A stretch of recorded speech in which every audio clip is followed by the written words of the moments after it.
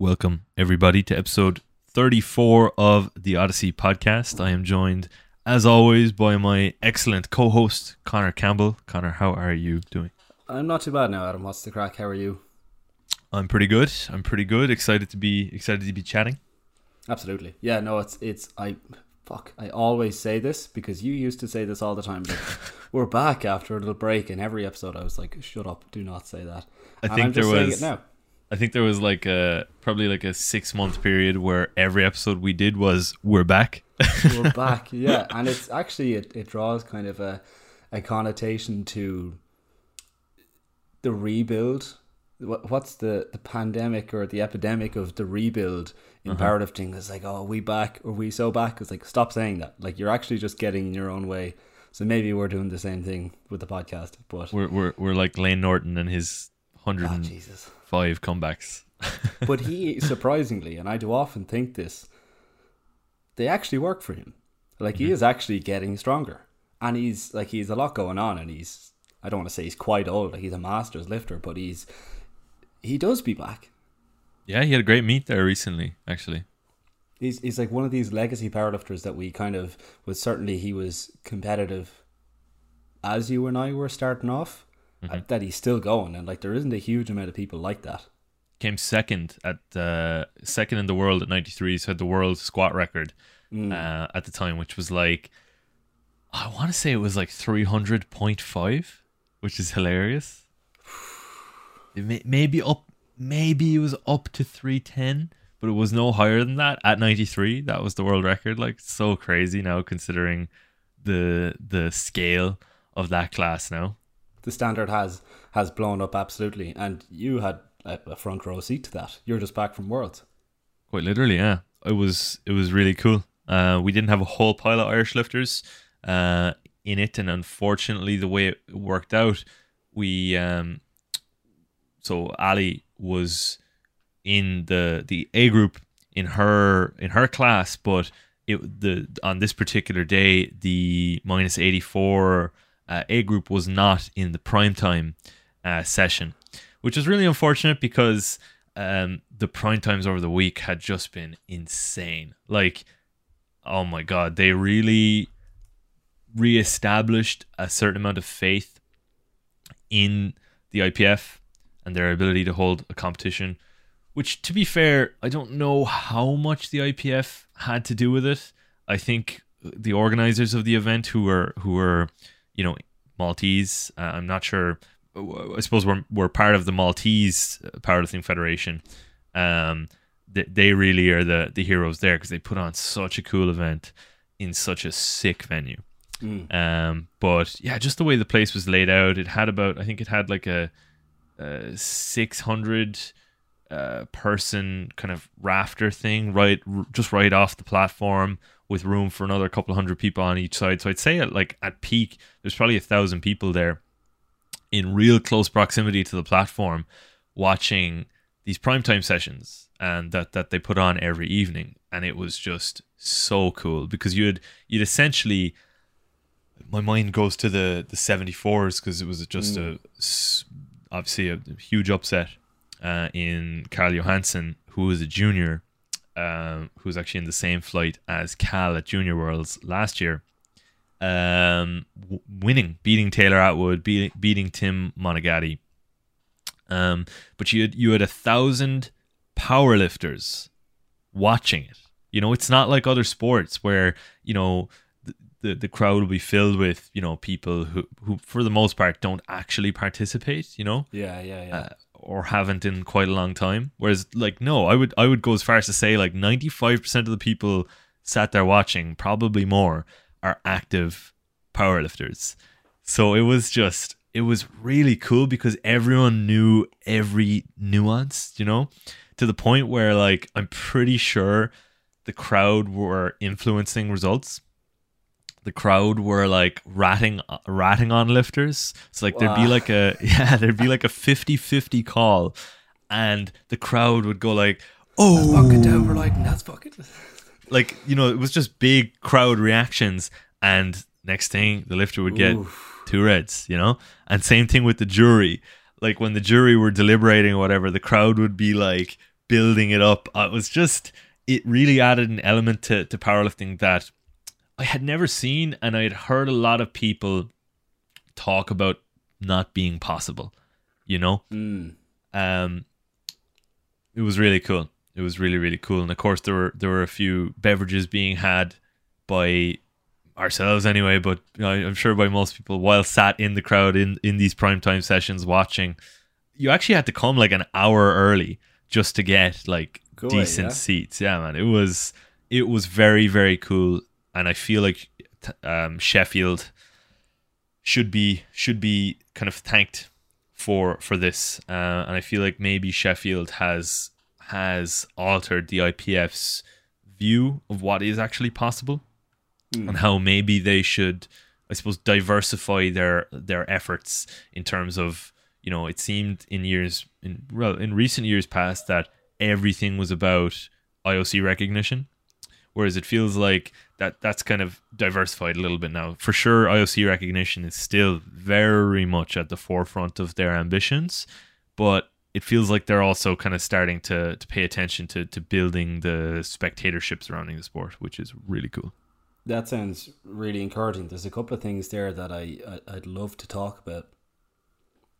Definitely, it's nice that like we're getting the impression that IOC recognition isn't the only thing that's being focused on, because that seemed to be at the detriment of the lifters. I don't think that's a controversial statement to make.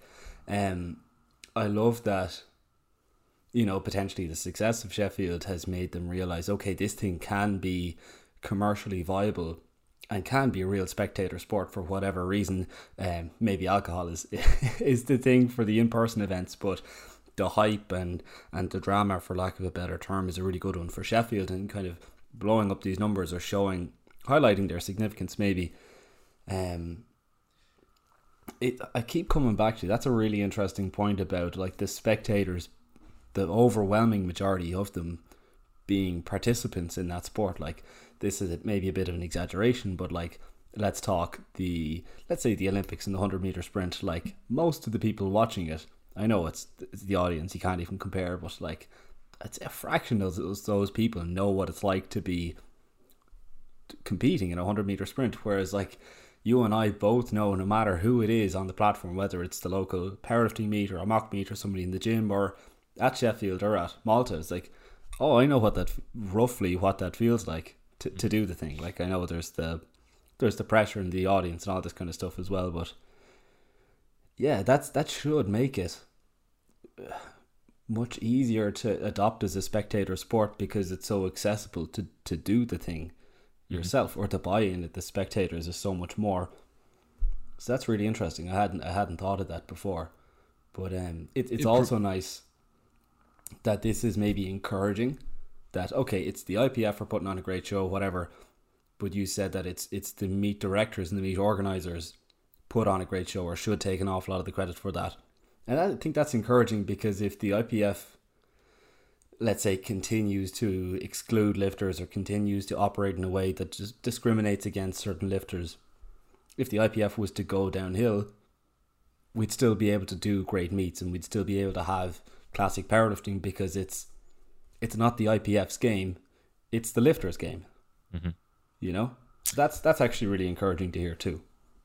Yeah, and it feels like that as well. That's actually a really good point. It does really feel like that. It feels like powerlifting as a sport is kind of evolving almost beyond the IPF in terms of its ability to, like you say, put on these great meets. Like, I think Sheffield could happen the way it did without the IPF, you know what I mean? Totally. Like, look at that silent worker meet that was on. I know very little about it, but I saw some of the highlights, and it looked class.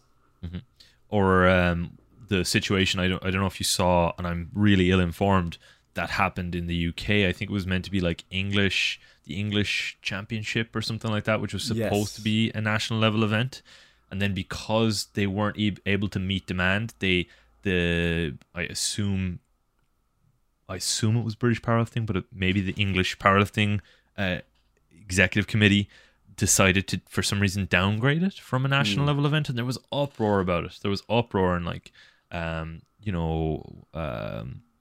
things signed. What's the name? I forget what the name of a thing you sign to try and affect change is like, called. for a split second, I was judging you for forgetting it, and then I forgot the word. It's like, oh god damn it. No, and what comes to mind when we're talking about this is the petition. Petition, yes. That's for Marina Market is what came to my mind. So yeah, there's a petition signed to change or to renew its status as a national level qualifier. Is that what you're thinking? Yeah, and essentially, from what I understand of the situation, it looks like what happened is just the lifters, the coaches, the officials on the ground just kind of got together and were like, right, we'll make it this anyway. You know, we'll rename it to the, I think, Manchester Open or something now, Yeah. or Manchester Championships, one of these words, and they, you know, put a lot of effort into the event and make it what it should have been, and they did. You know, regardless of the involvement of these kind of these governing bodies, which is really cool. It's really promising for a future that sees the sport kind of increasingly diversified. I suppose I was going to say segregated, but that felt like the wrong word. Yeah. You know, you've got unavoidable fracture of powerlifting in terms of USAPL and IPF's split. Which I was really, really worried about at the time, but those worries have faded. I think we're all going to be okay. I think we're all going to be fine. Something interesting that popped into my head that I talked to people a lot in Malta about was some of the downsides, the only downside I could think of Sheffield, and it was, I suppose, an example of it was Leah Bavoil's performance. So she was having an incredible performance, like one of the best performances I had seen from her in quite some time. She had like a string of kind of, I think she missed weight last year. She'd had maybe a less than fantastic performance previously. She was on. She was totally on at Worlds just gone, and she had the chance on her last pull to, you know, pull a world record. I think push the world record total out even further, and she didn't take it. She came out, she shook the ref's hands, and she walked off. Same thing happened with Evie Corrigan. Evie Corrigan had won pretty handily after her second deadlift, put in her third deadlift, everything which put her, I think, to come out last, and she just came out and she shook the ref's hands and she walked back in. So the reason being, it obviously makes no sense with the format of Sheffield to ever break records more than you have to at these non-Sheffield events because of the format of Sheffield. And I know we had talked about this in our episode with Jane Jones, where we discussed like how the format needs to go. And this was the kind of crux of my point, was that it will start to affect these other competitions. We have to figure out a different format for Sheffield, because it just sucked to see, you know, like I say, like 1,000-person crowd all there ready for this huge sporting moment for the athlete to be forced to come out and shake hands and walk off. It's not like they, you know, wanted to do that. I'm sure any athlete at that level would want to come out in that event, in the event that they've won on their second, and have a chance to like make history on a third. You know, they'd want that, you know, and they just had to shake hands and walk away. Damn, that's a bummer. Yeah, that's. So yeah, no, that's the one downside of the way it's currently formatted. So I'd really like to see. I don't think they will change it this year, just because I guess everyone is already acting under the assumption that it will be the same. So maybe they know something that we don't. But I really hope they change it to, you know, give a cash prize for a broken record, 100%. Yeah. Pay whatever it was, $5,000 for a record broken. That's class. But I think the overall, like the grand prizes, should be given out based on dots. Yeah. Or, well, GL points. Oh yeah, that thing. I always forget about that. Yeah, that's super interesting, and it's funny, and I shared your sentiment with the USAPL, USPA thing, or no, USAPL, IPF split, I should say, and that like, okay, we're done now. Like, this is, the jig is up, the game's over, we've had our fun. The likes of Sheffield, or the likes of even on a local level, closer to home, the Christmas Clash is like, there's room for innovation, or the thing, new shit is always going to come up when there's people who are passionate about it, and there's always changes that can be made. You know, it's I don't know. I don't know what I'm trying to say is, but I'm optimistic. Mm-hmm. You know, Sure. Do you have more information about Christmas Clash? I don't know. I always forget what I'm supposed to. Yeah, it was know, fully. or It what was I'm fully not announced. supposed to know. Okay, good. It was Very fully good. announced. So it's actually no longer going to be the kind of money meet, I guess, that I had been, what's the word, campaigning for. Yeah. Just, I suppose, I think the hope is that next year we'll be able to put something like that on with a little more time to do the organizational work required. It was maybe just a little bit too late this time, and I think the EC had originally said like this would just be a qualifier for internationals in 2024, given that nationals 24 will be later in the year. So this will be a national level event that'll allow for qualification to next year's internationals. But I think the invite criteria is simply 400 dots for male and 380 dots for females, I believe. Okay. So, yeah. Yeah, I had it in my mind. It was like top 28 male, female, something like that. Was that the original iteration that you had kind of thought of? No, I could be wrong. I'm potentially the least informed person in Irish powerlifting. Like, everyone was talking about Worlds, and I signed on to watch it, and I caught the medal ceremony for the 84 kilo plus category, and that's all that I saw. Now, I caught a bit of drama at that as well. There was a bit of fuckery going on there, but I had to go back, and I said I would watch a bunch of the fights. I just watched the 74s, and it was great. But yeah, don't quote me on top 28 male, female dots or anything like that. It is that, yes. It's the top 28 men, top 28 women, with the minimum qualifying dots of 400 and 380 respectively. So yeah, no, that'll be good. I expect to see some big lifters at that, and some national level battles as well. 100%. That'll be a fun one. But yeah, no, some Irish highlights from Worlds. Obviously, we only had 4 athletes, so it was great to be there for each one of them. We had Dawn Stacey first up, who's always just class. Such a pleasure to be around on comp day. Had a PR day, so that was fantastic. She had I think her butt came up on her third bench. But other than that, it was a class fight. Super unfortunate. I ran over to the jury when it was 2-1, and they literally just laughed me off. I tried to like ignore them telling me to go away and just start a conversation anyway, and I was just like, what happened? They didn't give me an answer, and I was like, did her butt come up? And they were like, it did.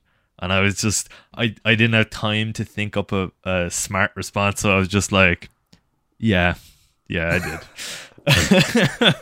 And they all laughed at me, so that was fun. But so Dawn's day was great. We had Emma next up, who had a fantastic day.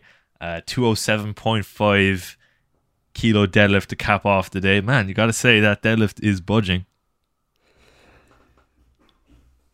Yes, it is. It's budging in the right direction. I can take 100% credit for that. No, great performance. Like, when I say that I actually want everyone on the Irish team to do well, including Emma, I absolutely mean that. So no, fair play. Yep. No, it was fantastic. And Cian showed up for what feels like his 50th international now at this point. Dude seems to just be at every single international comp. I don't think he had exactly the day that he wanted, but he looked great the whole time. So as always, yeah. There's that, yeah, 100%. And then Ali putting the fight to Amanda Lawrence. That was such a cool situation to be involved in. So worth also mentioning, she just smashed it. Had a fucking excellent day. PRs all around, but the bench press, we had a legit medal or legit shot at a gold medal.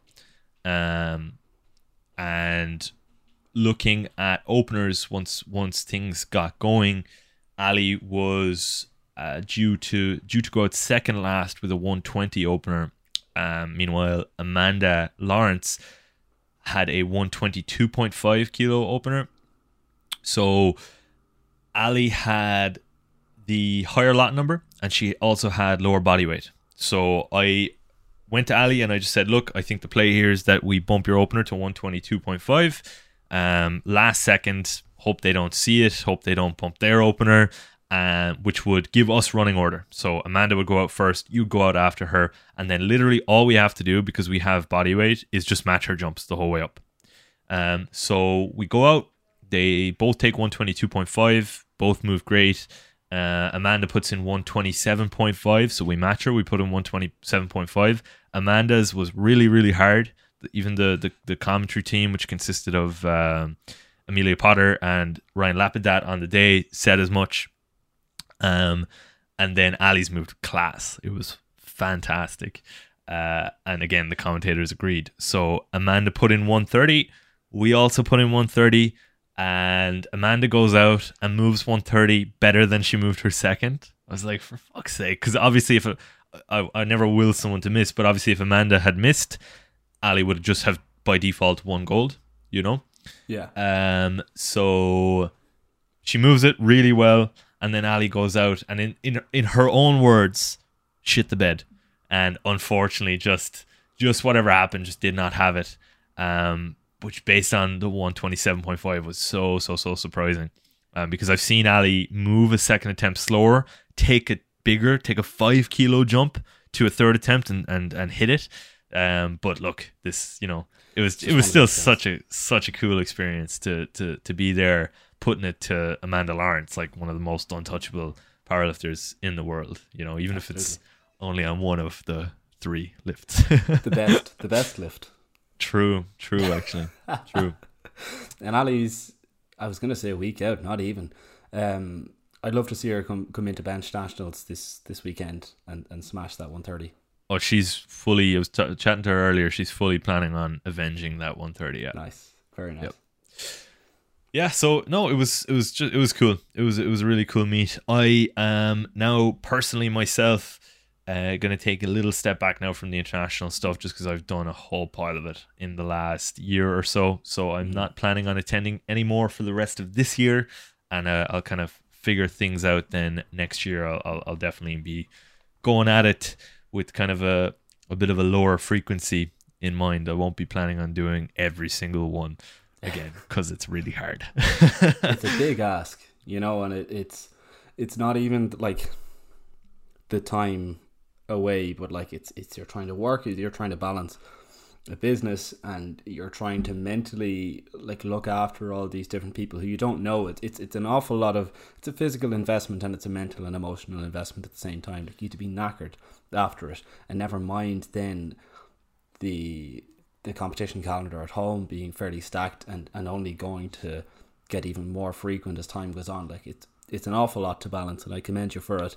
And I know for an absolute fact that whatever international athletes have gone out there and you've handled them, it's only exemplary praise. So it's fucking hard going now. So fair play to you on that one. Thanks, man. Yeah, it can be tough. Training is another one. Just trying to I forgot continue training, which for some reason is right up there in terms of my priorities. I know I've mentioned a few times my intent to compete in September. Well, I have the ticket now, so I will be competing in September in the 105 kilo class, probably. But no, my original plan was to go to Junior Worlds 2 weeks out from competition for a week. Obviously get my 4 days of training done while being there, and then come home, be home for 2 days, and then fly out to Reykjavik for Westerns, literally a number of days out from competition. So now I'm not doing that, which I'm obviously, you know, I'll probably be sad to have missed the competitions, definitely be sad to have missed handling a few of my own athletes, but it will be class to actually be able to like give this competition my all, because as you and probably a lot of the listeners know, this one means an awful lot. This one is like my I forget the turn of phrase, but this is where I'm like treating myself like an athlete, not just like a coach who's doing a powerlifting meet to share the experience of his athletes. You know, this is my one where, you know, I'm hoping to compete once or twice a year, every year now, going forward, up to the point that I get to don the era singlet. That's ultimately the athletic goal. So yeah. Beautiful. And I can see that happening. Like, it's, for some reason, like, it's, and I've tried to carry this forward into my own training, and for some reason it just doesn't work. But when you decide, right, it's time to get strong, it seems like that works for you. Right? Yeah, it's like when the focus is on training, the focus is on, and shit gets done. I think it's the belief that's there, and I've tried to bring it into my own training, like, right, believe that this is the way that it's going to go and make it happen.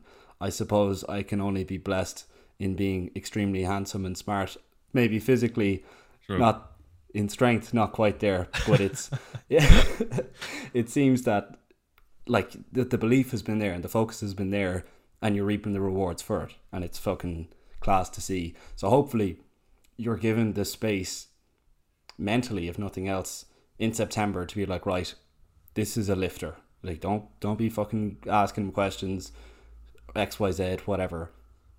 Lift. That's your time here now, do you know? And that's tough for people to, it's tough for people who don't coach to understand that. Like, it's only a small question, but it's pulling you out of that headspace, and it's you taking the lifter hat off and putting on the coach's hat. It's that shift in focus that is mentally taxing to a significant degree, to a non-zero degree, certainly.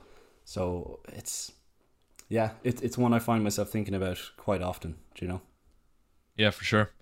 No, I plan on being a total diva and and just letting it be my day, to maybe the detriment of some other people. But you know, I've told everyone well in advance that this will be my competition. I'm gonna try and see if I can influence the flights a little bit, just so that there's not as much crossover. Maybe put me on in the Saturday AM with whatever the groups that we have no lifters in. You said the quiet part loud, I'm afraid, but yeah, no, that'd be class. Like, it's I think anyone who's done a competition knows that Saturday AM is the fucking way to go. Maybe Saturday PM, but like, is it terrible that I'm thinking in terms of a night out afterwards? Like, I want to have time to eat and kind of mentally just relax. But also, I suppose, if you're looking to make weight, weighing in first thing in the morning, you're not waiting around. Like, do you know, this kind of way? I just find it, you have a little bit more flexibility in the morning. I would pick PM for sure, but just for this situation, AM just makes more sense, because I'll get in, I'll get my meat out of the way, and then I'll hop in, like you say, throw the coaching hat on then for the rest of the day and for the next day. Kate's competing as well. So yeah, that'll be a lot of fun. That's going to be mighty. That'll be a lot of fun. We definitely can't be in the same session. Jesus Christ, no. But because that just wouldn't work for me. You know, I will not be able to focus on myself if we're in the same session. So fingers crossed that the flights fall in a favorable way. Yeah. But it's out of our hands. Totally, yeah. But yeah. We were asked, we put up a little Q&A. Actually, no, before we jump into that, so I've talked about my internationals and my current kind of plan and relationship with internationals going forward. What's your story? What's the crack? My story with internationals, is it? Yeah. Well, my lifting invite must have got lost in the post somewhere. So my coach's invite came through for Western Euros in Iceland. It's not in Reykjavik, it's in another town that I can't pronounce, but it's it's in Iceland from the 8th to the 10th of September, or the 10th to the 12th, the 8th to the 10th. Adam is shaking his head, nodding his head, I should say. So yeah, there seems to be a very nice coaching and lifting crew going. I have the list, I think, in front of me. I'm not sure if it's confirmed, so excuse me. I'm just going to say it anyway. I believe it's Coach Dav, Keane Madden, and myself on the coaching roster. We have Beck Phillips, Ian Grant. I have Jay Kaga and Jack Thornton and Scott Dean down on the lifting roster for the lads, and Joanne Clark, Amelia Crook, Catherine Kilmartin, Lotta Leinberger, Megan Fitzpatrick, and Claire Patterson for the ladies. So that'll be a fairly stacked Friday and Saturday. There's no lifters on the Sunday because that's just equipped. So that's going to be a lot of fun. I think I said from an early point in the year, as soon as I found out that Westerns was in Iceland, that's like, right, if I'm doing any of them, I want to do that one. I think it was Gar Ben that told me that at the afters for nationals. So I was like, right, that's absolutely the one I want to do. So I'm very grateful that I get to do it, and I'm very grateful to be able to handle great lifters and people I know very well. So I'm really, really looking forward to that. And with 2 other top class coaches, that's going to be a lot of fun. So that'll be it in terms of internationals. It'll be my second one, having done Western Euros last year. I'll aim to be better behaved, I should say. Here's the thing, right? In my expansive experience as an international coach, and I think you'll attest to this, I don't think this is a secret, how Ireland chooses our international coaches, and I'd be very curious as to how other countries choose their international coaches. It's very difficult to have an objective metric for what is a good coach or an appropriate coach. I think it's next to impossible. So being able to get on with people, especially people you don't coach or you don't work with, is pretty high up there. You know, like, you're going to have to take on athletes that you don't know, that you don't work with, that you may even be at odds with at times for whatever reason. That ranks fairly highly in your ability to go out internationally and coach people you don't know, coach with people you don't know. So I figured, right, if I'm to do this, and if I'm to be on the Irish team coaching, give everyone the top quality service, which we tend to do, I think is pretty good. Do you know? I'm going to try and be good crack as well. And I did that. Yeah, sure. Yeah, true. Anyway, I shouldn't talk about that.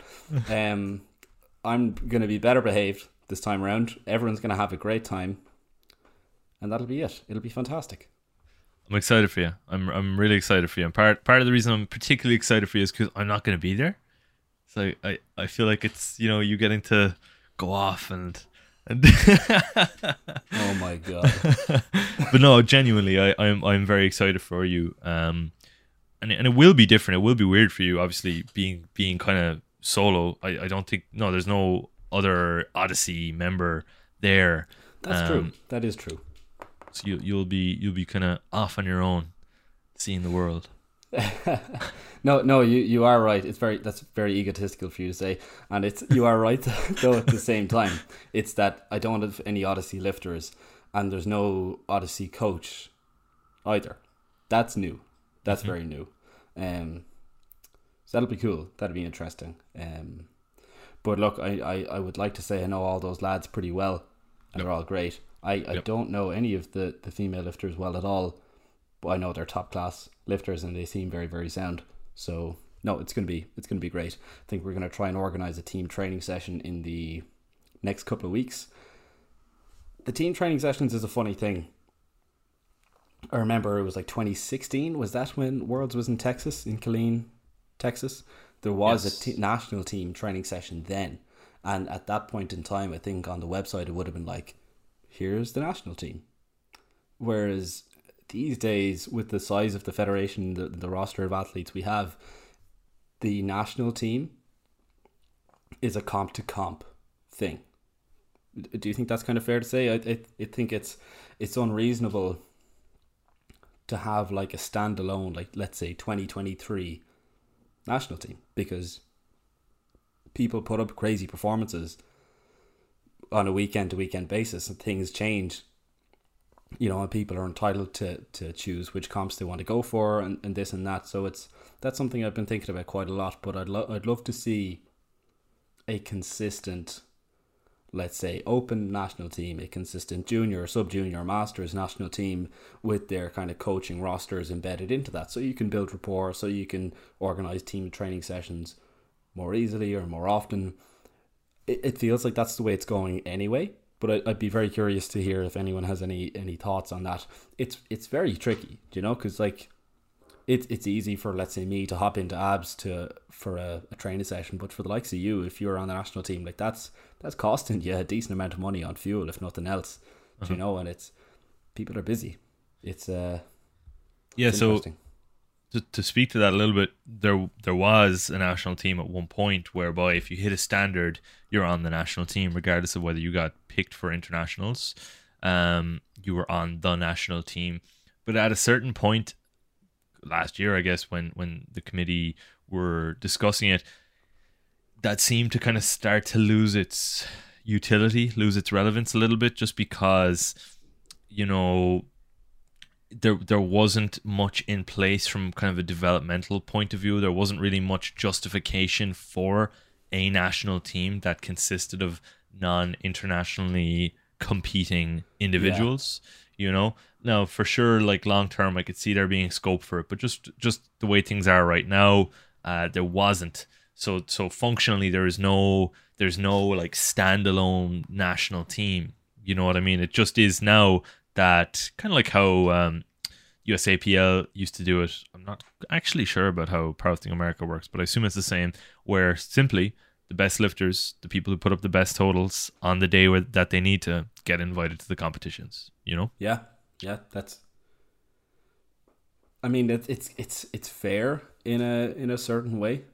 You know, it's just like you just need to show up on the day, and that's it. And I think the kind of infrastructure of the sport, the things have changed quite a lot since then, in that everyone has a coach now. You know, everyone has their own coach.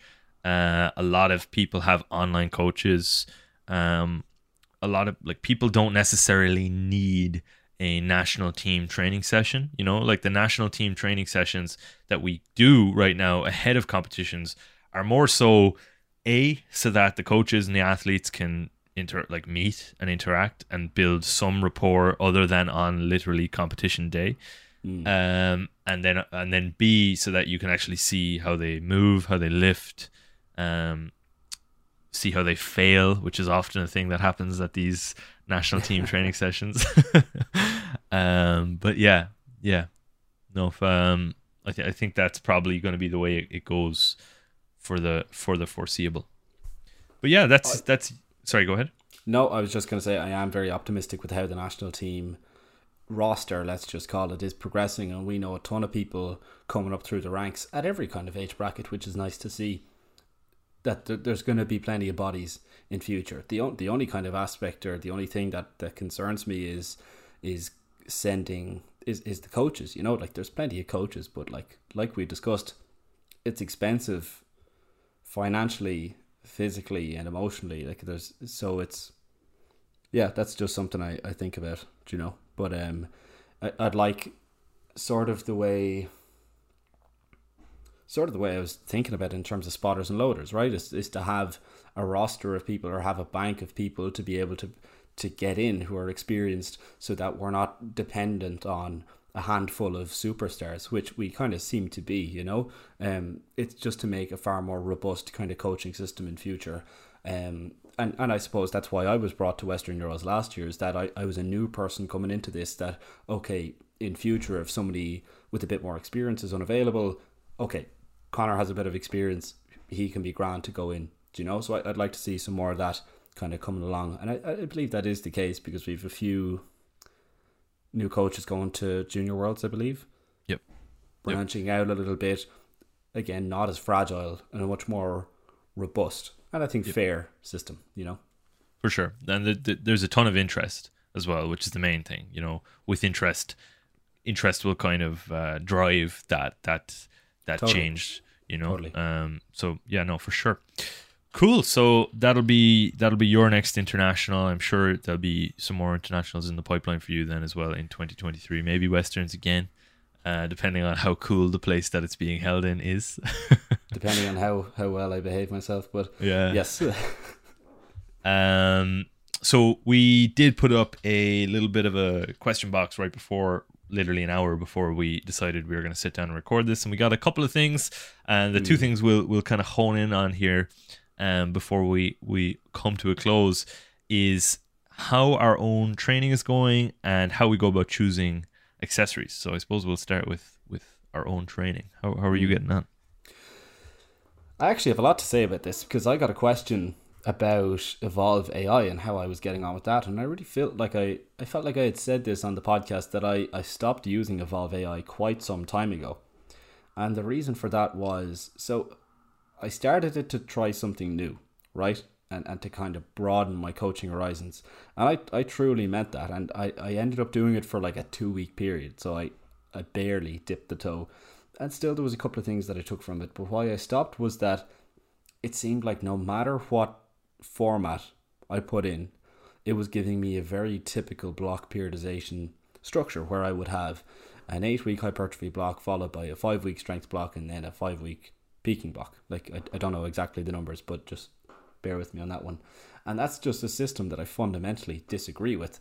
And that's a bit of an issue when it comes to training. Like if I don't have faith in it, or if I fundamentally disagree with it, geez, I'd wager that no training system is effective enough to combat that, you know. And I was changing around the date of my meets to try and get into a strength block straight away, and it just, for whatever reason, just did not seem to be working. So I just got a bit frustrated with that, and I just went back to my old coach, who I have issues with sometimes, but he's grand. Welcome back with open arms. Yeah. Yeah, that'd be Adam. So yeah, no, I've been back training with Odyssey for, Jesus, 10 weeks. Like, that was a good long time ago. Mm-hmm. And my own training after the June Open, was that in Belfast? Mm-hmm. Yeah, so let's say 5-6 weeks ago, I experienced a pain experience. I'm still not calling it an injury. When I was squatting, I had quite a significant pain experience in my hip, and I've kind of been dealing with that ever since, and it is improving for sure. And I've been taking the time to chronicle that on Instagram with a series of reels and how we go about dealing with pain and training. And I've enjoyed this experience for that alone, if nothing else. And I've just been focusing on bench press and deadlift since I finished my cut, I think, since we've done a podcast as well. I can't quite remember. I embarked on a maintenance phase with bodyweight for a period of 4 weeks. So for the month of June, effectively, I was maintaining my body weight at about 83, and there's a couple of different reasons for that. The main thing was just to avoid this huge rebound effect and blowing back up again, because I'd been in a mindset for about 18 weeks of reduce, and if I flipped it straight away like that was quite a fragile state. And so I just wanted to take some time, let things simmer down, let things relax, kind of get my ducks in a row. And it's been incredibly beneficial. Like, I've maintained at 83 much more easily. There was like a small rebound in weight gain. So I was around 81 kilos when I finished, maybe a little kind of floating between 81, 81.5, gained back a little bit. So I've been maintaining between 82.5 and 83, just with water and glycogen retention. That's totally to be expected. Kept like nutrition structure the same, and I'm starting a long and slow bulk back up to an undefined endpoint. Even though I said an endpoint was something that I lacked on the cut, and I really suffered for that. Suffered is a very strong word. I could have done with a solid endpoint. So not having one for the bulk is tough. I think it is different because the amount of time you spend in the bulk, I feel, is the main factor for its efficacy, because building muscle is a very long and slow process. But yeah, we'll see. Long, slow bulk, training away just fine. Was hoping to compete in October. I'll see how squats progress, because I'm only back up to squatting about 90 kilos for a couple of sets at a tolerable pain level. Not pain free, but at a tolerable pain level, which I think is a huge win.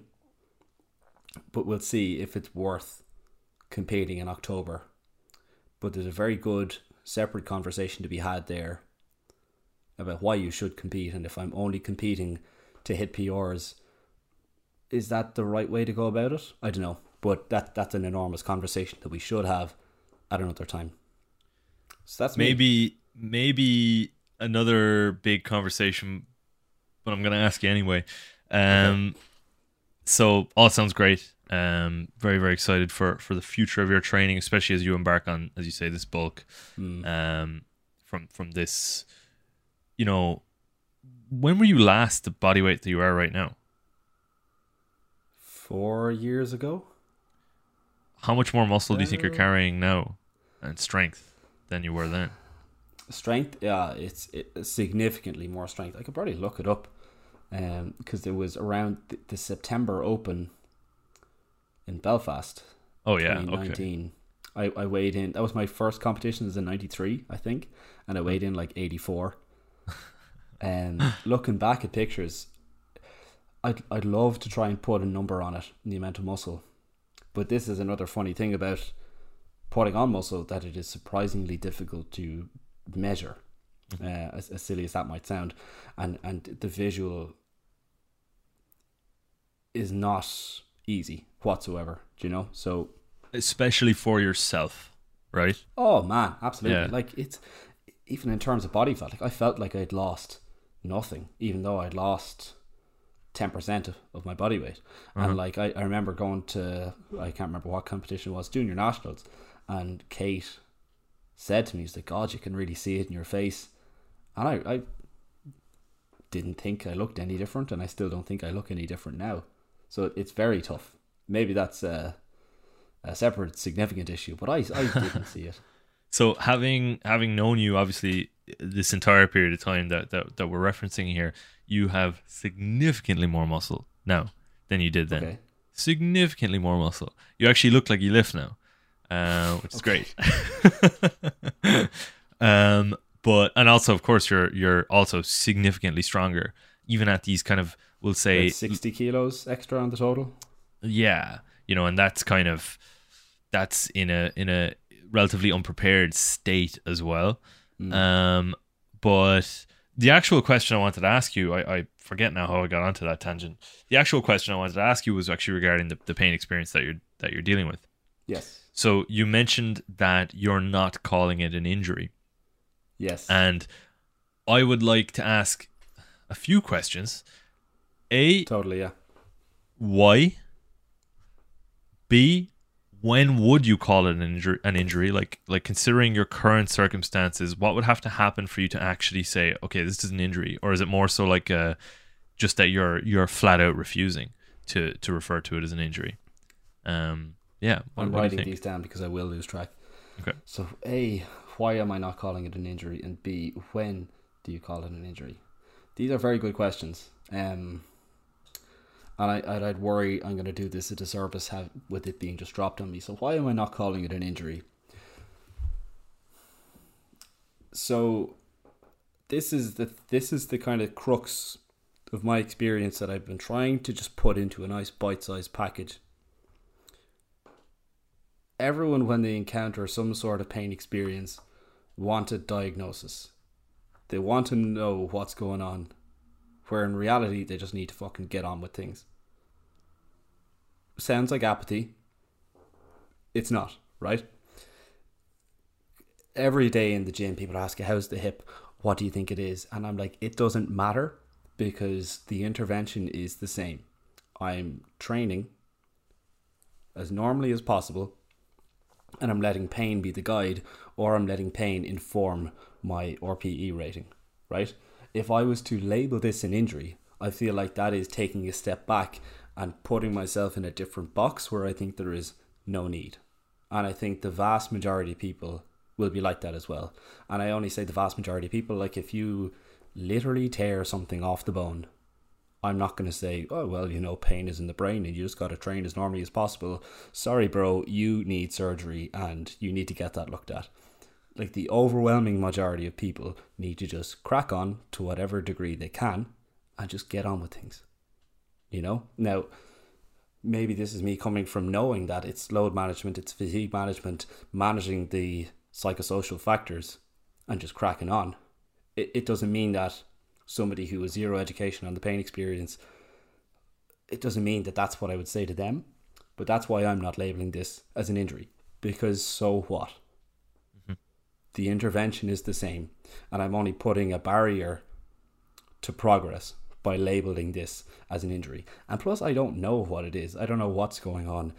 And I'm even I don't like saying what it is, because I feel that gives it false credence, you know? Yeah, totally. So I guess that kind of answers the second part of the question too. Maybe it does, yeah. When is it an injury? When that plan doesn't apply, when that plan is non-applicable, yep. When you like literally cannot train, maybe? No, because you can always do something. And I hate to put surgical interventions up on a pedestal, because they're profoundly less effective than people think. And anecdotally, and I feel like this is not a controversial thing to say either, the vast majority of people who get surgeries from a musculoskeletal point of view shouldn't get them, or have no need to get them, you know. And there is plenty of evidence out there that I don't have at hand to show that musculoskeletal surgeries are effectively placebo. In my experience of working with general population from like 2017 until summer last year, I probably worked with or came across 1,000 people or whatever in that period of time. Of the very large amount of them that had some level of surgical intervention, the overwhelming majority of them regretted it, and in my completely unqualified opinion, didn't need it, you know. And a good number of people, there was a good chunk of individuals who were maybe looking towards surgery or awaiting surgery, and then decided to come to the gym and try out some strength training as an intervention in the meantime, and then decided not to go ahead with surgery. And again, not an insignificant number of people. We're talking like, again, in my relatively small population there, we're talking like 30, 40 people probably in those 5 years. So yeah, no, I totally agree with you. It breaks my heart. Like that's like people having the most invasive intervention out there and regretting it, or not getting the outcome that they wanted for whatever reason, breaks my heart. When you're talking about physically and oftentimes financially vulnerable older people, I'm not saying that they're getting taken advantage of or whatever. Like I couldn't put a motive onto somebody, on a healthcare professional who's far more qualified than I am. I think that's always worth reiterating again and again. I really feel like we're too quick to say, oh well, that's surgery, they're getting this replaced, that replaced, whatever. Yeah, man, it's fucking rough. And when somebody is, let's say, sold a false idea of what a surgical intervention will do, they come out of it and they're still in pain, or their movement or physical capacities are still limited. What kind of mental headspace does that throw somebody into, and what kind of central sensitization does that throw somebody into? Like that's when you're talking about psychosocial factors becoming deeply rooted in your physiology. That's fucking hard to get rid of. And I've dealt with a lot of older people who may be dealing with some peripheral sensitization. You might refer to that as intense, consistent, non-specific pain experiences in distal portions of the body. Let's say your hands, your feet, the lower body in particular seems to be very, very, very common. And if that is kind of left unaddressed, it can move to sort of central sensitization where people are experiencing chronic pain, and it's like you've accepted that into your being, and that's a very, very horrible place to be. And I've worked with people who I would suspect have been dealing with this kind of thing. I've been accused of being an arsehole to older people because I don't give them a break in the gym, and I don't give them that excuse to, oh well, I'm old and my bones hurt, whatever. It's like, shut up and do your sets to fuck. Like, that's the way forward. And they actually respond to that as well. So look, for sure, the best group for that level of intervention. Yeah, love them so much. So yeah, when do you call something an injury? I really never would, to be honest. In the absence of a traumatic event, maybe that's it. Like, you know, if you tore, like literally tore something, or if you broke a bone, or if you were in an accident, that's an injury, right? Yep. Anything else, maybe just a pain experience. Yep. And it can directly, I ask you for everyone else's sake, I ask you this, already knowing what your answer was going to be, of course. But like, it can directly influence the prognosis, you know? Just simply, like, let's say if an athlete came to me with a pain experience, and I was like, and I refer to it then as an injury, like, that can 100% affect how this thing plays out. You know, it can affect their loading decisions in the short term, which can then affect their long-term outcomes. You know what I mean? If I can, on the other hand, try and downplay it, rightly so, probably, and refer to it as a pain experience, and employ our general go-to, you know, practices for managing that pain experience. Manage the load. Try and kind of work the affected tissues directly in some way, usually with a really slow tempo, both before and after the affected exercises.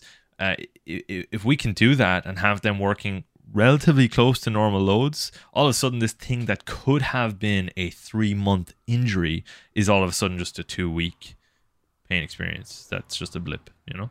Even a session to session thing, you know? Like, I'm sure you've met many lifters who there's a fork in the road, and like, okay, and that's why you and I are often very quick to respond. When somebody has a message about a pain experience, we're like, oh no, get on this straight away. Because it can unnecessarily disrupt things. And there's an interesting conversation to be had, and I'd love to have it with somebody who's maybe qualified from a psychological point of view about validating an athlete's pain experience without giving it too much credence, you know, because the issue that I have with the interventions that I take with this kind of stuff is that it can be apathy. It can look like I straight up don't believe you or don't care, whereas I do care very much, but I'm trying not to emphasize this, or I'm trying not to make it seem bigger than it is, do you know? But a lot of the times people need compassion and validation. What I generally will do, without necessarily validating anything, is meet them on that experience, because that's the beauty of being a coach or coaching a thing that you actively participate in.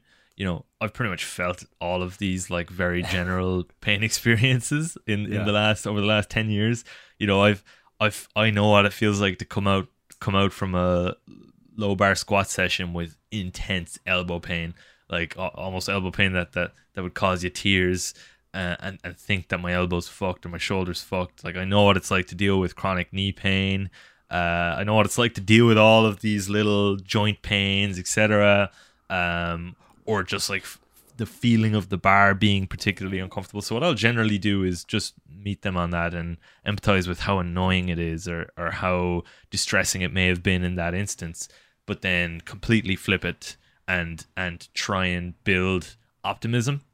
That's kind of the first initial focus, is try and make them optimistic about the prognosis and about the outcomes. You know, try and get them away from thinking about naturally what everyone thinks about, which is the worst possible outcomes, you know, and try and get them instead, I guess not just listening, but hearing what I'm saying regarding the pain experience, you know, taking on board and allowing some of that optimism to bleed into their training. And usually what I'll do is their next training session, you know, using the affected area, I'll have them do a disgusting isolation exercise on that joint or in the affected tissue right before they do their main work, we'll say, or load up a back squat.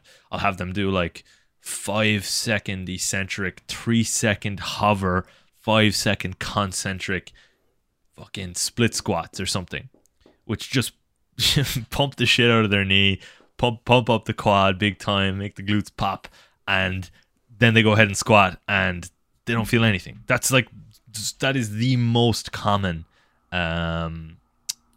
way this whole thing unfolds. Totally. Just because they see that they can with this, they feel good, they feel the blood is flowing, that they feel all of those things, and then all of a sudden they forgot and they can just do a back squat. It's kind of like, I was gonna make the joke, because when your man sits into the office like, oh, it's sore when I poke this or when I poke this, and it's like, it's your fucking finger, man. Or it's like you're giving somebody something else to focus on. It's like, and it was often the case with my hip. It was like, if I was timing my sets and I was pausing them when I was doing rough tempos, like like my lungs were fucked. And then 3 sets in, I was like, oh, I forgot my hip is supposed to be sore. Do you know this kind of way? Yeah. I think in your instance as well, it's also worth mentioning the big loss of body weight and how that could potentially have affected. Totally. Was likely to be a factor there, and how with a bit of time, once everything kind of once you what's the word I'm looking for here, achieve homeostasis again, I suppose. Once everything normalizes a little bit, I'm sure it'll just be a case of back to business as usual. Totally. Yeah, it's there was a lot of things. Like it was 18 weeks in a deficit, 10% down on body weight. I had been ramping up the volume in accessory work, especially on the leg press. I was doing leg press for 3 to 4 sets twice a week and pushing it fairly hard. I was pushing squats fairly hard. Towards the end of a block, it was just after the back of a meet. Kind of started a new job. There was this and that and this and that, and yeah, it just happens. And yep. I've been very lucky to not experience anything like that for a very long amount of time. So it's due in a way. So it's totally. What are you gonna do? Not train? Like fucking. This is it. Totally. So that's your training. My training's gone well. I suppose we were asked specifically how our training is going with our respective coaches. Yes. Under Evolve, it was going fine. Under me, it's now going terrible. For myself, training's gone great. It's going great. The last 6 months, 7 months, 6 months have probably been the most productive months of training I've ever had in terms of I guess strength gain, in terms of growth of my squat, bench, and deadlift. I was going to say particularly my bench, but actually my squat is kind of flying as well, or was. I'll get to that. I suppose some kind of landmark numbers in the first 20 weeks of training. I squatted 250 for a triple, bench 145, and pulled 270 for a double. Frustratingly, my thumb ripped, which was annoying. But it is what it is. So yeah, good stuff there. Really, really happy with that. Went to Malta, managed to actually get my training in, which was a huge win. But since I've been back, it's just felt like shit. Which, you know what, if I have a couple of weeks of poor training every 6 months, I'll take that. I think that's a pretty good situation to be in. The last 3 or 4 weeks of training have not felt fantastic. Numbers really haven't been kind of where I had allowed my expectations to be, but I'm 10-ish weeks out from training or from competition now. So it's just a matter of keeping on and continuing to put one foot in front of the other, allow things to, like yourself, kind of normalize a little bit, and build into comp. I'm very confident that I'll be able to kind of bring it all together for competition day and have a really, really good meet. And this time, this meet's slightly different, at least for me mentally, than pretty much all my previous competitions before this one, in that the goal for me at this one is to actually put up the best total possible, not necessarily go in and hit like single lift numbers. Like, for sure, I'd love to squat 275, but simply because it's 5 reds on the competition platform. Nice. But if I have to squat 267 or something, some evil loading like that, then I will, because I want to put up the best total possible, and I'm kind of starting now as I mean to go on. And what kind of total would you be? What's the range in values that you'd be happy with? Tough question, actually, tough because question, yeah. it's changed a lot, because my training has changed a lot. Like the numbers I'm hitting in training have changed quite significantly. 682.5 is a nice number because it's 1,500 pounds, and it's the number that Johnny Candido hit at 2014 Worlds as a junior 83 in South Africa, and it was the first Worlds that I watched, and I remember sitting there watching. I think I had squatted like something okay at the time as a sub junior. I remember sitting there watching, thinking, yeah, I'll hit that like next year. So now 9 years later, it would be sweet to hit that 2 weight classes up. So anywhere from 682 to 722 is kind of where my head's at. 722, the only reason I say that is because it is currently the minimum qualifying standard for Nationals 2024 at 105. So that would just be a pretty cool number to hit. Anywhere within that I'd be happy with, even if I fall short for whatever reason. Don't really care. I'm just going to be happy to put up the best total that I can on the day, and genuinely and build on that going forward, because that really is the goal.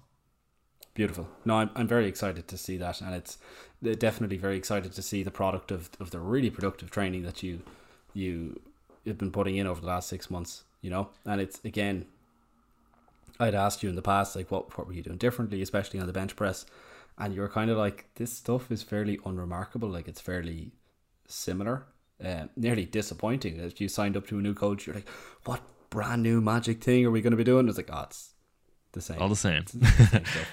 The only notable difference on my bench press is that I stripped it back from a technique point of view, and it's something I tried to do with all of my lifts, is kind of distill it down to the useful things and cut all the other bullshit.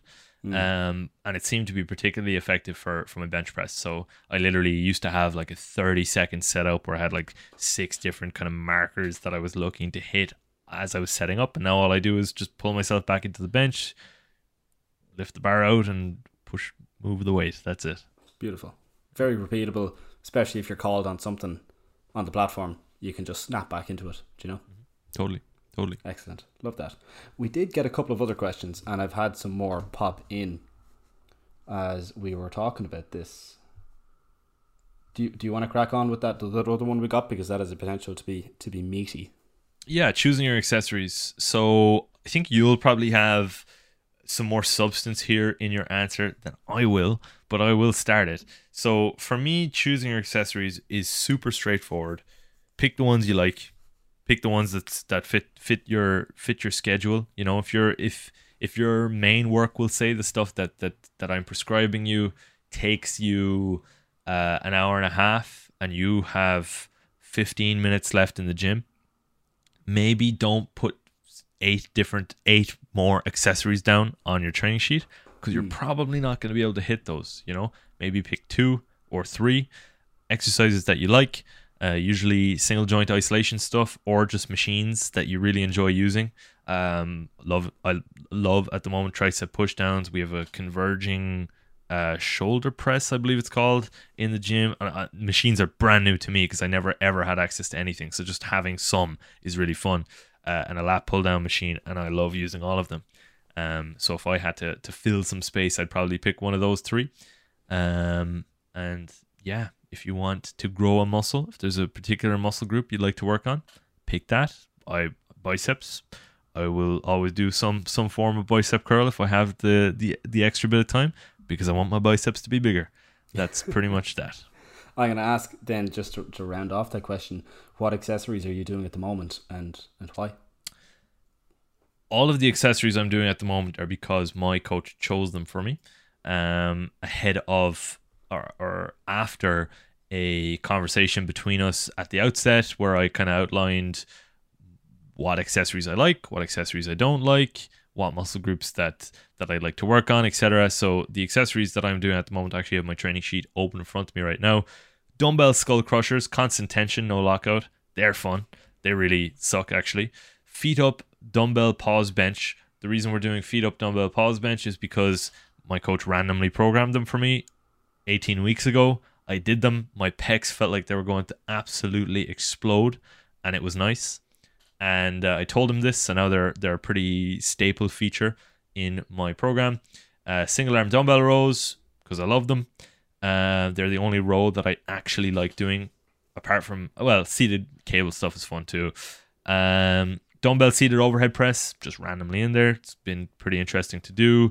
Dumbbell split squats, I mostly don't do them, I'm not gonna lie. Dumbbell hammer curl and rear delta fly, and that's me. I like all of them. I will often throw in an extra bit of bicep curls, an extra bit of tricep pushdowns if I have the time, and that's pretty much it. Pretty straightforward. I plan on continuing to train for the next 20 years and continuing to do minimum, I should say, and continuing to like do the same accessories and, you know, push the low, push the intensity, continue to push them pretty close to failure quite regularly. And so my assumption is that, and I think it's a pretty safe assumption, that in 20 years time I'll have fairly well developed musculature in the areas that I'm working towards. Yeah, I think that's a fairly safe assumption, and that's, if you're looking for the key to hypertrophy, that's it. Yep. Takes 20 years. Pretty much. And drugs.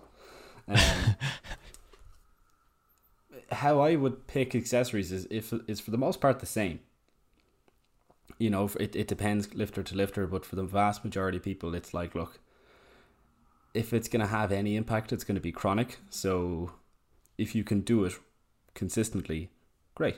And that's it. It definitely comes down to what equipment you have available to you and what you enjoy doing. And that's it for the most part, you know. And in certain cases, with like lankier lifters, we've kind of experimented with the idea of developing your peripheral kind of muscle groups a little bit more, like your quads, your hamstrings, let's say for squatting and deadlifting, and your triceps, let's say for bench pressing. There is not a whole lot of substance to it. It's just kind of like, look, at the worst, I'm going to get bigger arms and legs. At the best, it's going to help my powerlifting career. So fuck it. Like, it's, you know, it's, well, that's not technically true. Like, I suppose worst, it could just be robbing recovery and adaptive resources for your main work, and also not make you grow whatsoever. But look, that's why I would program it for the most amount of people. Not taking it too seriously. Some people, like you said, like to throw in a few sets of biceps afterwards. Some people like to do it with back work.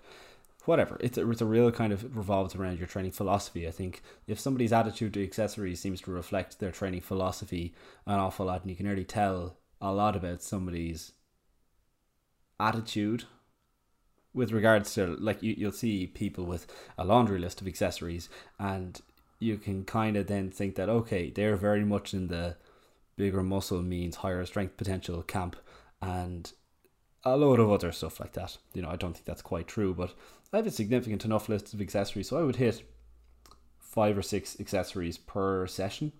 You know, generally layer them up, like do 2 to 3 supersets just to bang them out and get out of the gym at a reasonable time. And I have it so that my day 1, day 3 are the same, my day 2 and my day 4 are the same, but there's elements that are consistent throughout. Like I will do some kind of back work every day, I will do lateral raises every day, because I don't feel like any other shoulder movement is more effective in terms of developing the lateral head of the delt, which is what I want, whilst also having such a low amount of systemic fatigue, you know.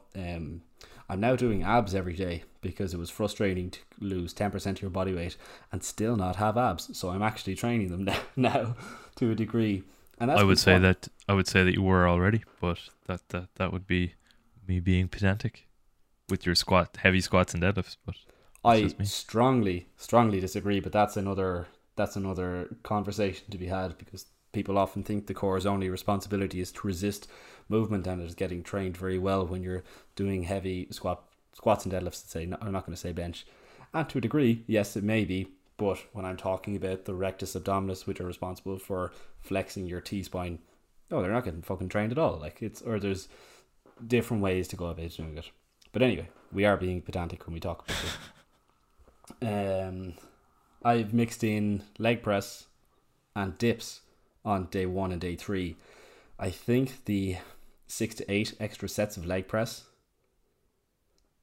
may have played a role in my hip flexor adductor being crying over the last couple of weeks, but you know, you live and you learn. So I've also been doing dips, weighted dips that are heavy enough.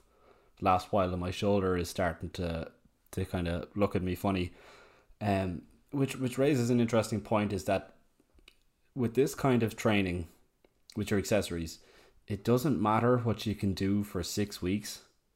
It matters what you can do for 20 years. Yep. Do you know? Yep. So I'm being a little bit silly when I am adding in volume and looking to be super aggressive with the weight. That's a very short-sighted mindset, do you know? And like, they've been fine for, let's say, 12 weeks or so, which might be okay. But if you consistently need to take a break because your accessories are beating the shit out of you, that's a bad sign. You know, I wouldn't change accessories nearly ever. You know, this is such a chronic adaptation that is not exactly a nervous system response. Now, everything is a nervous system response, but let's say getting stronger is a response of increased neuromuscular efficiency that can happen over a very short period of time, 2 to 4 to 6 weeks, whatever. Building muscle absolutely is not the case there. That is a very slow response. So there's no real need to change things at all, I would say. Agree. Outside of just pure preference, do you know? Yep, totally. So yeah, that's why I would look at choosing my accessories. Awesome. You mentioned a couple other questions came in. Is there anyone we could bang out in the next kind of 10 minutes, or will we leave them for the next episode? I will mention it now and give a very short answer, because I will either address it in my own video. I will address it in my own video because there's a funny story to come with it. I got somebody asking me, I'll get their exact wording, still using the Whoop watch? No. The answer is no. I may have to use it again for the next year because I may be committed to it for a year. But that's an ongoing issue. Okay. Yeah. Interesting. See your video, I guess. About the validity of the measurements. So I'm not using it, right? There's a load of different reasons why. I have very little faith in the validity of a lot of their metrics. And somebody, I can't remember who it was. I was speaking to somebody who was very well informed on this. And they talked about the actual system they use to measure, let's say, blood oxygen level and all this kind of stuff. These mad metrics that I didn't think this yoke could be tracking. And they use the same stuff as a lot of medicinal grade instruments, which is great and all. But those medicinal grade instruments are equally inaccurate, you know? So I won't speak on that too much. I'd like to have material and references close to hand so I could talk about that. But the validity of the measurements it takes is highly questionable. It's the way that it coaches you, quote unquote, coaches you, that I really take issue with. I'm quite confident in myself, and I'm quite secure in myself. And this thing, the way it was communicating to me, still made me anxious. You know, like it was saying, like, okay, if you go to sleep right now, you will get 60% of the sleep you need. Like, you're building up sleep debt really badly here. You need fucking 12 hours of sleep. It's like, Jesus Christ, man. Like, I'm trying to relax here. I'm trying to bring my stress level down, and you're constantly putting big flashing red figures in front of me that I need to do X, Y, Z, or this is going to have catastrophic consequences. That's not coaching effective behavior change. You're being a fucking dick. It sounds like... Did you ever watch Operation Transformation? Oh, Jesus, yeah. It sounds like one of those coaches, that guy, what's his name? Carl Henry. He'd be a person stood in their underwear in front of him, having lost 5 pounds or whatever the previous week. He'd be just absolutely ripping them to shreds because they ate fucking white bread instead of brown bread. You know, it's ridiculous shit. Like, I've Coach Ava on my arm, just having an aneurysm every time I have a pint.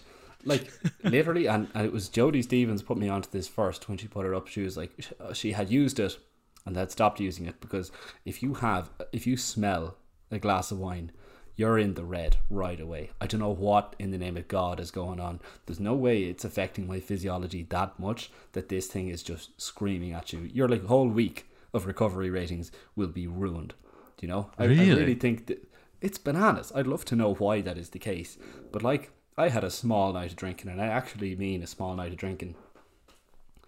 And my recovery rating, let's say, had been 7.5, 7.8, 8.2, 7.9, 2.3. Like, it fucking destroyed it. And I was in bed at a reasonable time. I don't know what the hell is going on there. That's weird. But anyway, weird. I found it to be anxiety inducing, to say the least. I didn't enjoy it. One thing I did enjoy was its alarm function. So it had a very soft kind of vibrate function that if I set an alarm on the phone, that would wake me up that way, as opposed to, like, I now have PTSD to fucking the crazy Samsung alarms that are there. It's nice to not have to hear something, and it gives you an excuse to have the phone away from you, because most people have the phone right beside them because it's charging and it's their alarm clock. Whereas if you have the phone away from you and you have a little wristband that does it, I think that can help facilitate better sleep. But Jesus Christ, there's a better way to do it. You know? Yeah. So yeah, I must set the time aside to get my ducks in a row, have my citations ready, and do a full proper talk about it, because people are always at me over this. And I went to cancel my membership, and it was like, cool, thanks, that'll be €330. I was like, what the fuck is this? And it was like, you committed to a year, so if you want to break your commitment early, yeah, you're just gonna have to pay for the thing. And it said, if you've had it for less than 30 days, you can get your money back. You can print the return label. And so I printed the return label, and I haven't done it on it since, because I was on the 30 days. So I need to ring somebody. I don't want to talk to a computer. I need to ring somebody and be like, here, let's just square this away. Yep. Or else my 40 YouTube subscribers are going to hear how I'm upset about this. So yeah, maybe consider before you buy this seemingly innocuous wrist accessory. Guys, don't get it. Like, it's fucking 30 quid a month. Like, for how long? You get a Garmin, which are better, cooler, more robust. This thing wasn't waterproof, guys. You know, and after 2 years, I think if you're watching this, you don't need it. You know, if you're listening to this podcast, you definitely don't need to rely on this coaching intervention, I guess, which is what they're selling, right? That's what the software is. Yeah. For you know, your, what was the old turn phrase? You know, for Mary down the street who's never done anything, maybe it's better than not having anything or not being in any way aware. Maybe, right? But definitely if you're in the know in the least bit and don't want to suffer the anxiety of everything you described, maybe not. Do you know the meme that it's like Google versus Bing, and Google would be like, I saw it on the Spider-Man meme yesterday. It's like, oh, your baby's crying. Google is like, oh, well, you rock the child to sleep and you this way. And Bing is the Dr. Octopus thing, like, throw it in the river. Like, that's this is the Bing fitness coach. It's just telling you you're a piece of shit and you're a bad human all the time. Anyway, that's how my Whoop experience was. Excellent. Thanks for the discount code. I won't rail whoever put me onto that code. Awesome. Well, that was the Odyssey podcast, episode 34. Is there anything else you wanted to touch on, Conor, before we close this out? No, not at all. I think we touched an awful lot there. Definitely.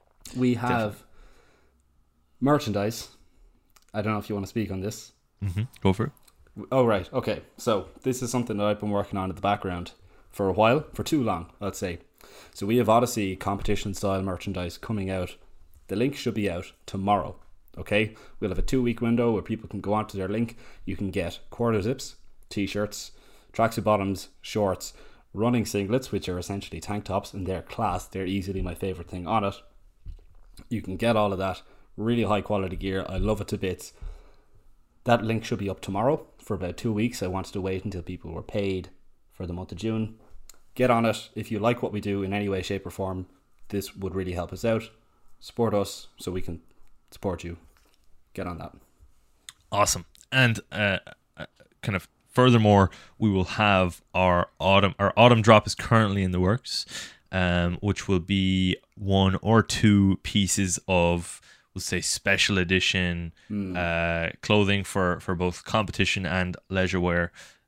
So keep an eye out for that as well. Beautiful. Awesome. Thank you guys for listening. We will be back again soon. All the best.